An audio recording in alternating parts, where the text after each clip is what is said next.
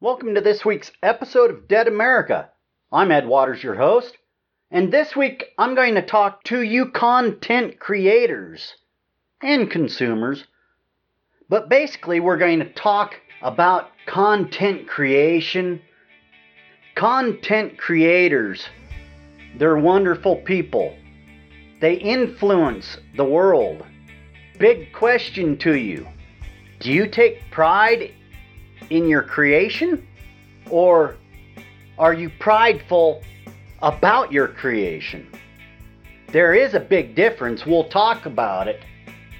But the individual that we are going to highlight in our show today has touched everybody that is going to listen to this podcast in some way, some form, somehow, with his content creations.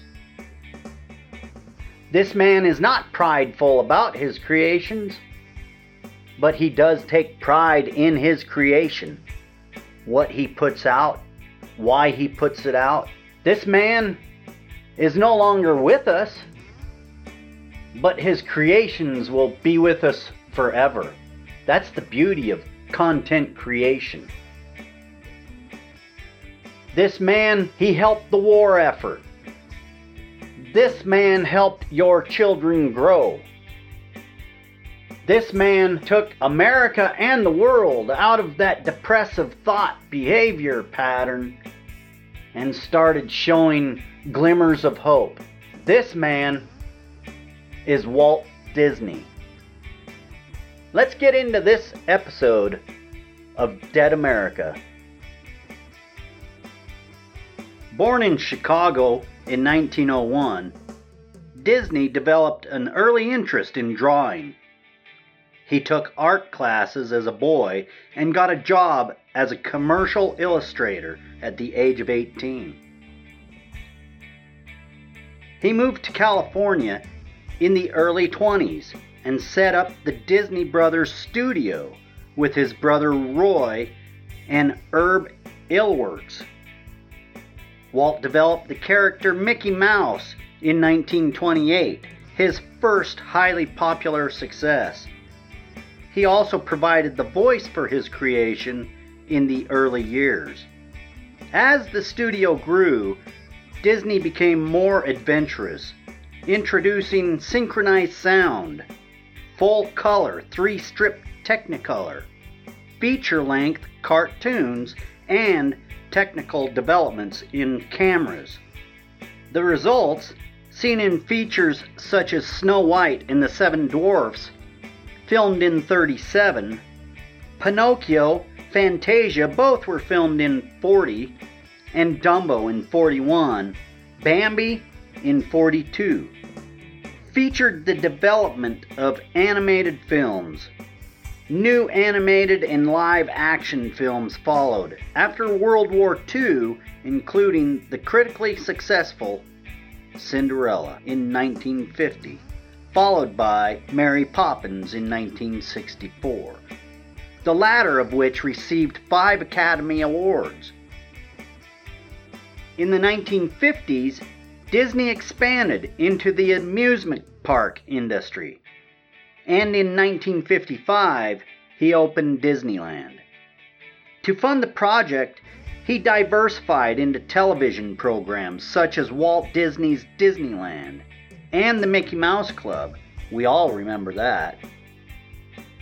He was also involved in planning the 1959 Moscow Fair, the 1960 Winter Olympics, and the 1964 New York World's Fair.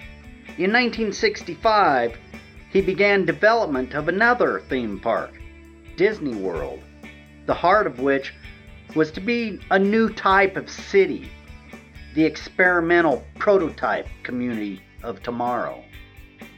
Disney was a heavy smoker throughout his life, and he died of lung cancer in December 1966, before either the park or the Epcot project were completed.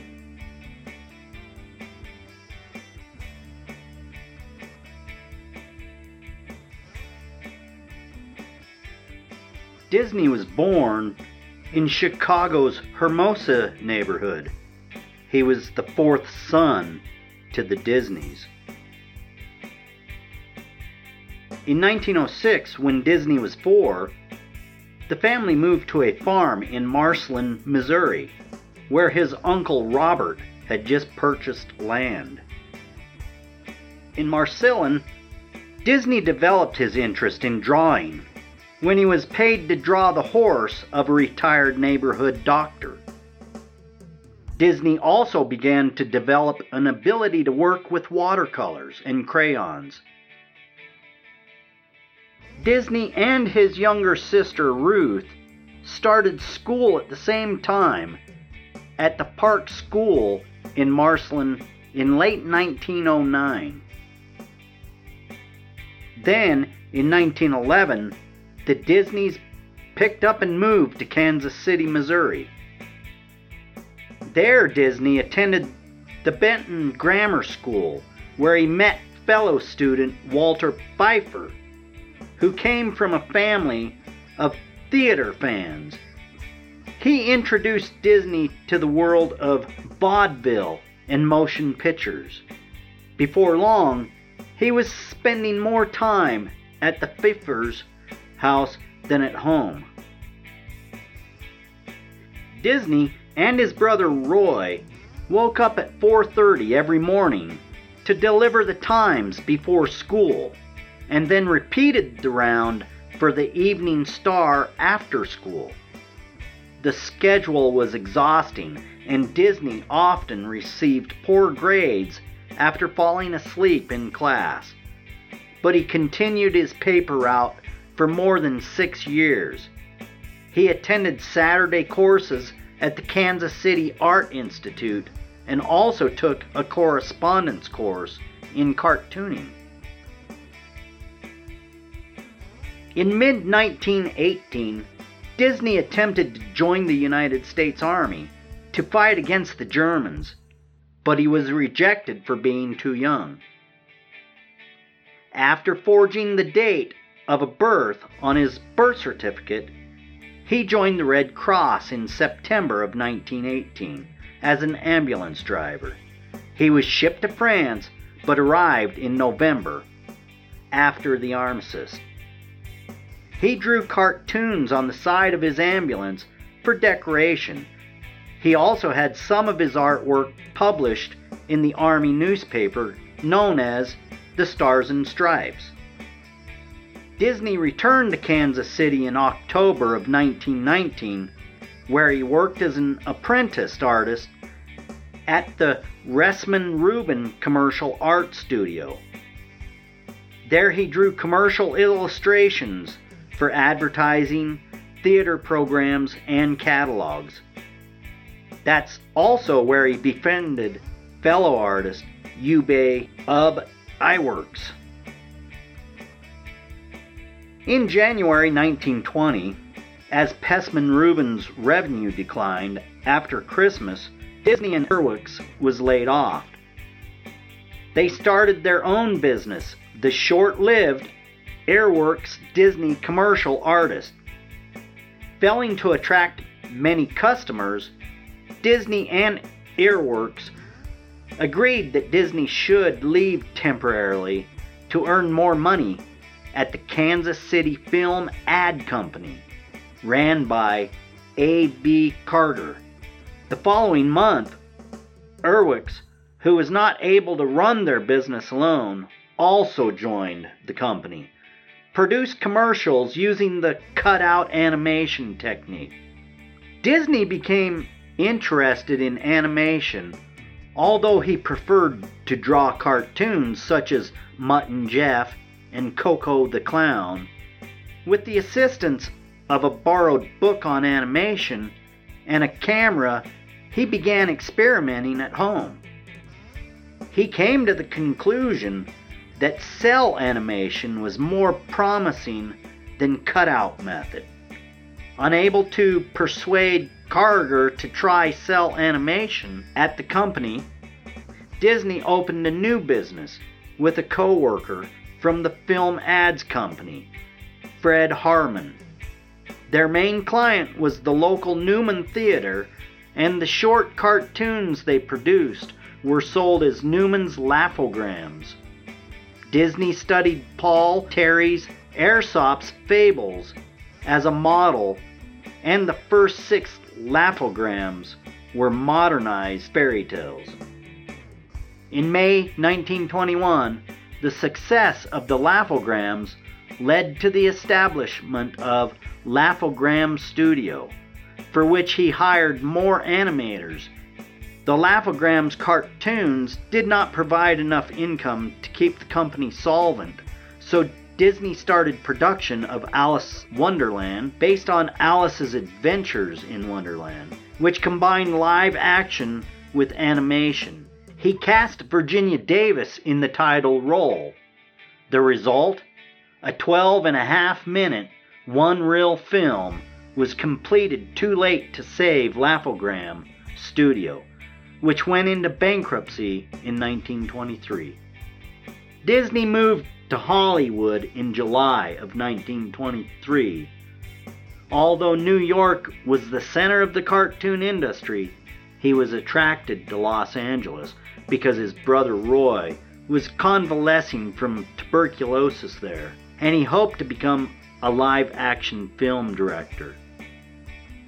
Disney's efforts to sell Alice's Wonderland were in vain until he heard from New York film distributor Margaret J. Winkle. She was losing the rights to both the Out of the Inkwell and Felix the Cat cartoons and needed a new series. In October, they signed a contract for 6 Alice comedies with an option for 2 further series of 6 episodes each. Disney and his brother Roy formed the Disney Brothers Studio, which later became Walt Disney Company, to produce films. They persuaded Davis and her family to relocate to Hollywood to continue production, with Davis on contract at $100 a month. In July 1924, Disney also hired Erwix, persuading him to relocate to Hollywood from Kansas City. Early in 1925, Disney hired an ink artist, Lillian Bonds. They married in July of that year at her brother's house in her hometown of Lewiston, Idaho. The marriage was generally happy, according to Lillian, although according to Disney's biographer, she did not accept Walt Disney's decision meekly on his status, unquestionably, and she admitted that he was always telling people how henpecked he is. Lillian was always content with household management, providing support for her husband. Their marriage produced 2 daughters, Diane, born in December of 1933, and Sharon, adopted in December of 1936, born 6 weeks previously. Within the family, neither Disney nor his wife hid the fact that Sharon had been adopted, although they became annoyed if people outside the family raised the point. The Disneys were careful to keep their daughters out of the public eye as much as possible, particularly in the light of the Limburg kidnapping. Disney took steps to ensure his daughters were not photographed by the press. After a request was made for new materials to distribute through Universal Pictures, Disney and Erwix created Oswald the Lucky Rabbit, a character Disney wanted to be peppy, alert, saucy, and venturesome, keeping him also neat and trim. In February 1928, Disney hoped to negotiate a larger fee for producing the Oswald series, but found Mintz wanting to reduce the payments, and also persuading many of the artists involved to work directly for him, including Harmon, Ising, Carmen Maxwell, and Fritz Freeling. Disney also found out that Universal owned the intellectual property rights to Oswald. Mintz threatened to start his own studio and produce the series himself if Disney refused to accept the reductions. Disney declined, minced ultimatum, and lost most of his animation staff, except Erwick's, who chose to remain with him. To replace Oswald, Disney and Erwick's developed Mickey Mouse, possibly inspired by a pet mouse that Disney had adopted while working in his Laugh-O-Gram studio. Although the origins of the character are unclear, Disney's original choice of name as Mortimer Mouse, but Lillian thought it was too pompous and suggested Mickey instead. Erwick revised Disney's sketches to make the character easier to animate.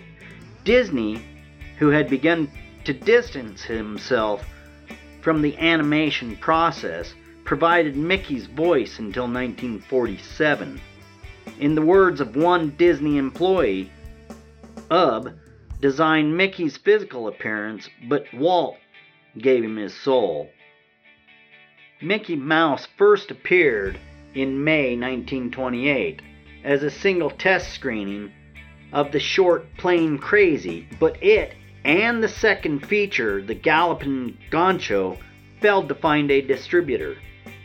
Following the 1927 sensation, The Jazz Singer, Disney used some synchronized sound on the third short, Steamboat Willie, to create the first post-produced sound cartoon. After the animation was complete, Disney signed a contract with the former executive of Universal Pictures, Pat Powers, to use the Powers Cinephone recording system. Cinephone became the new distributor of Disney's early sound cartoons, which soon became popular. To improve the quality of the music, Disney hired the professional composer and arranger Carl Stalling, on whose suggestion the Silly Symphony series was developed, providing stories through the use of music. The first in the series, The Skeleton Dance, 1929. In 1930, Disney tried to trim costs by urging Erwick's to abandon the practice of animating every separate cell in favor of the more efficient technique of drawing key poses and letting lower paid assistants sketch the in-between poses. Disney asked Powers for an increase in payment for the cartoons. Powers refused and signed Erwick's to work for him. Stalling resigned shortly afterwards, thinking that without Erwick's, this Disney studio would close. Disney had a nervous breakdown in October 1931, which he blamed on Powers and his own overwork. So he and Lillian took an extended holiday to Cuba and a cruise to Panama to recover. With the loss of Powers as the distributor, Disney Studios signed a contract with Columbia Pictures to distribute the Mickey Mouse cartoons, which became increasingly popular, including internationally. Disney, always keen to embrace new technology, filmed Flowers and Trees in 1932 in full color, 3-strip Technicolor. He was also able to negotiate a deal giving him the sole right to use the 3-strip process until August 31st, 1935. All subsequent Silly Symphony cartoons were in color. Flowers and Trees was popular with audiences and won the Academy Award for Best Short Subject Cartoon at the 1932 ceremony. Disney had also been nominated for another film in that category, Mickey's Orphans, and received an honorary award for the creation of Mickey Mouse.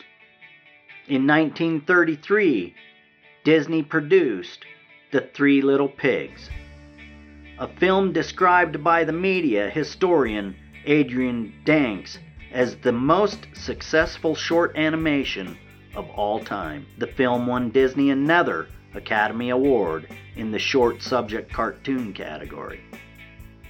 Disney realized the importance of telling emotionally gripping stories that would interest the audience, and he invested in a story department, separate from the animators, with storyboard artists who would detail the plots for Disney's films.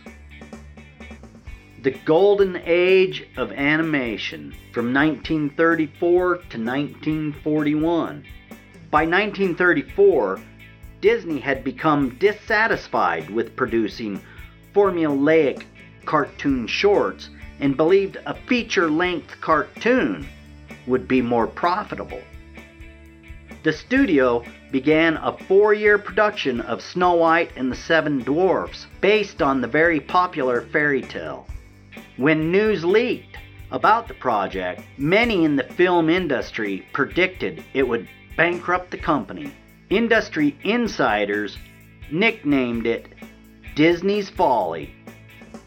The film, which was the first animated feature made in full color and sound, cost $1.5 million to produce, 3 times over budget. To ensure the animation was as realistic as possible, Disney sent his animators on courses.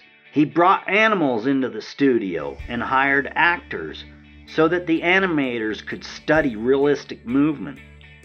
To portray the changing perspectives of the background as a camera moved through a scene, Disney's animators developed a multi-plane camera which allowed drawing on pieces of glass to be set at various distances from the camera, creating an illusion of depth. The glass could be moved to create the impression of a camera passing through the scene. The first work created on the camera, a silly symphony called The Old Mill, 1937. It won the Academy Award for animated short film because of its impressive visual power.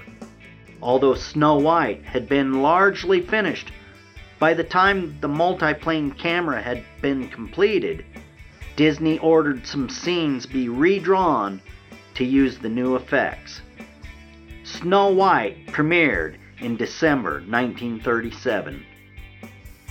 The film became the most successful motion picture of 1938, and by 1939, its total gross of $6.5 million made it the most successful sound film made to date.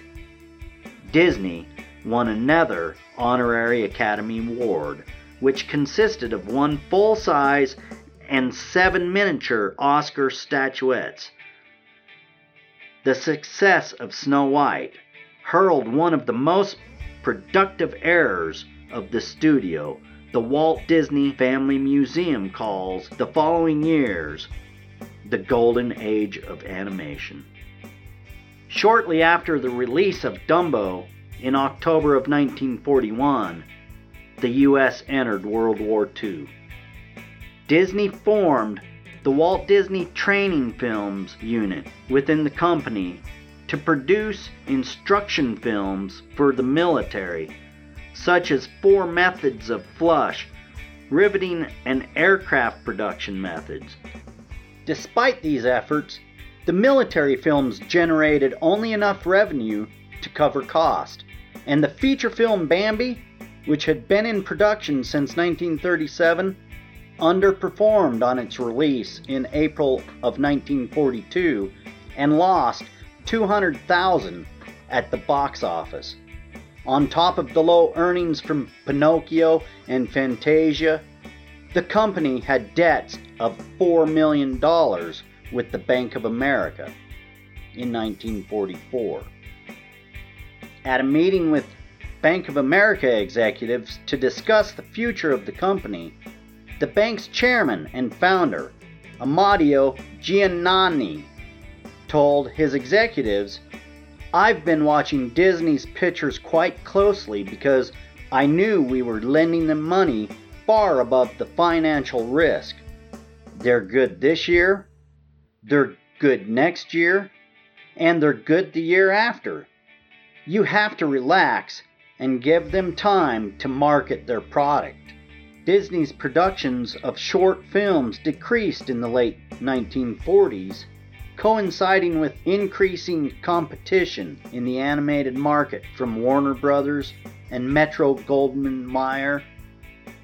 Ron Disney, for financial reasons, suggested more combined animation and live-action productions.